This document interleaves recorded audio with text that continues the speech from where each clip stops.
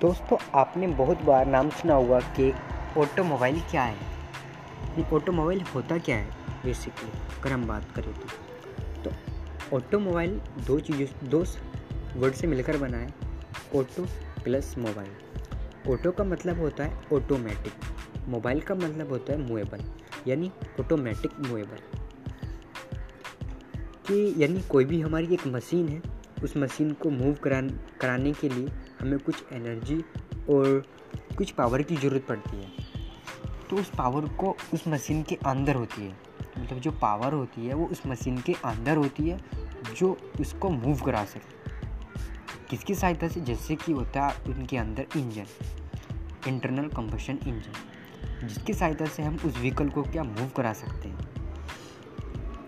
तो अगर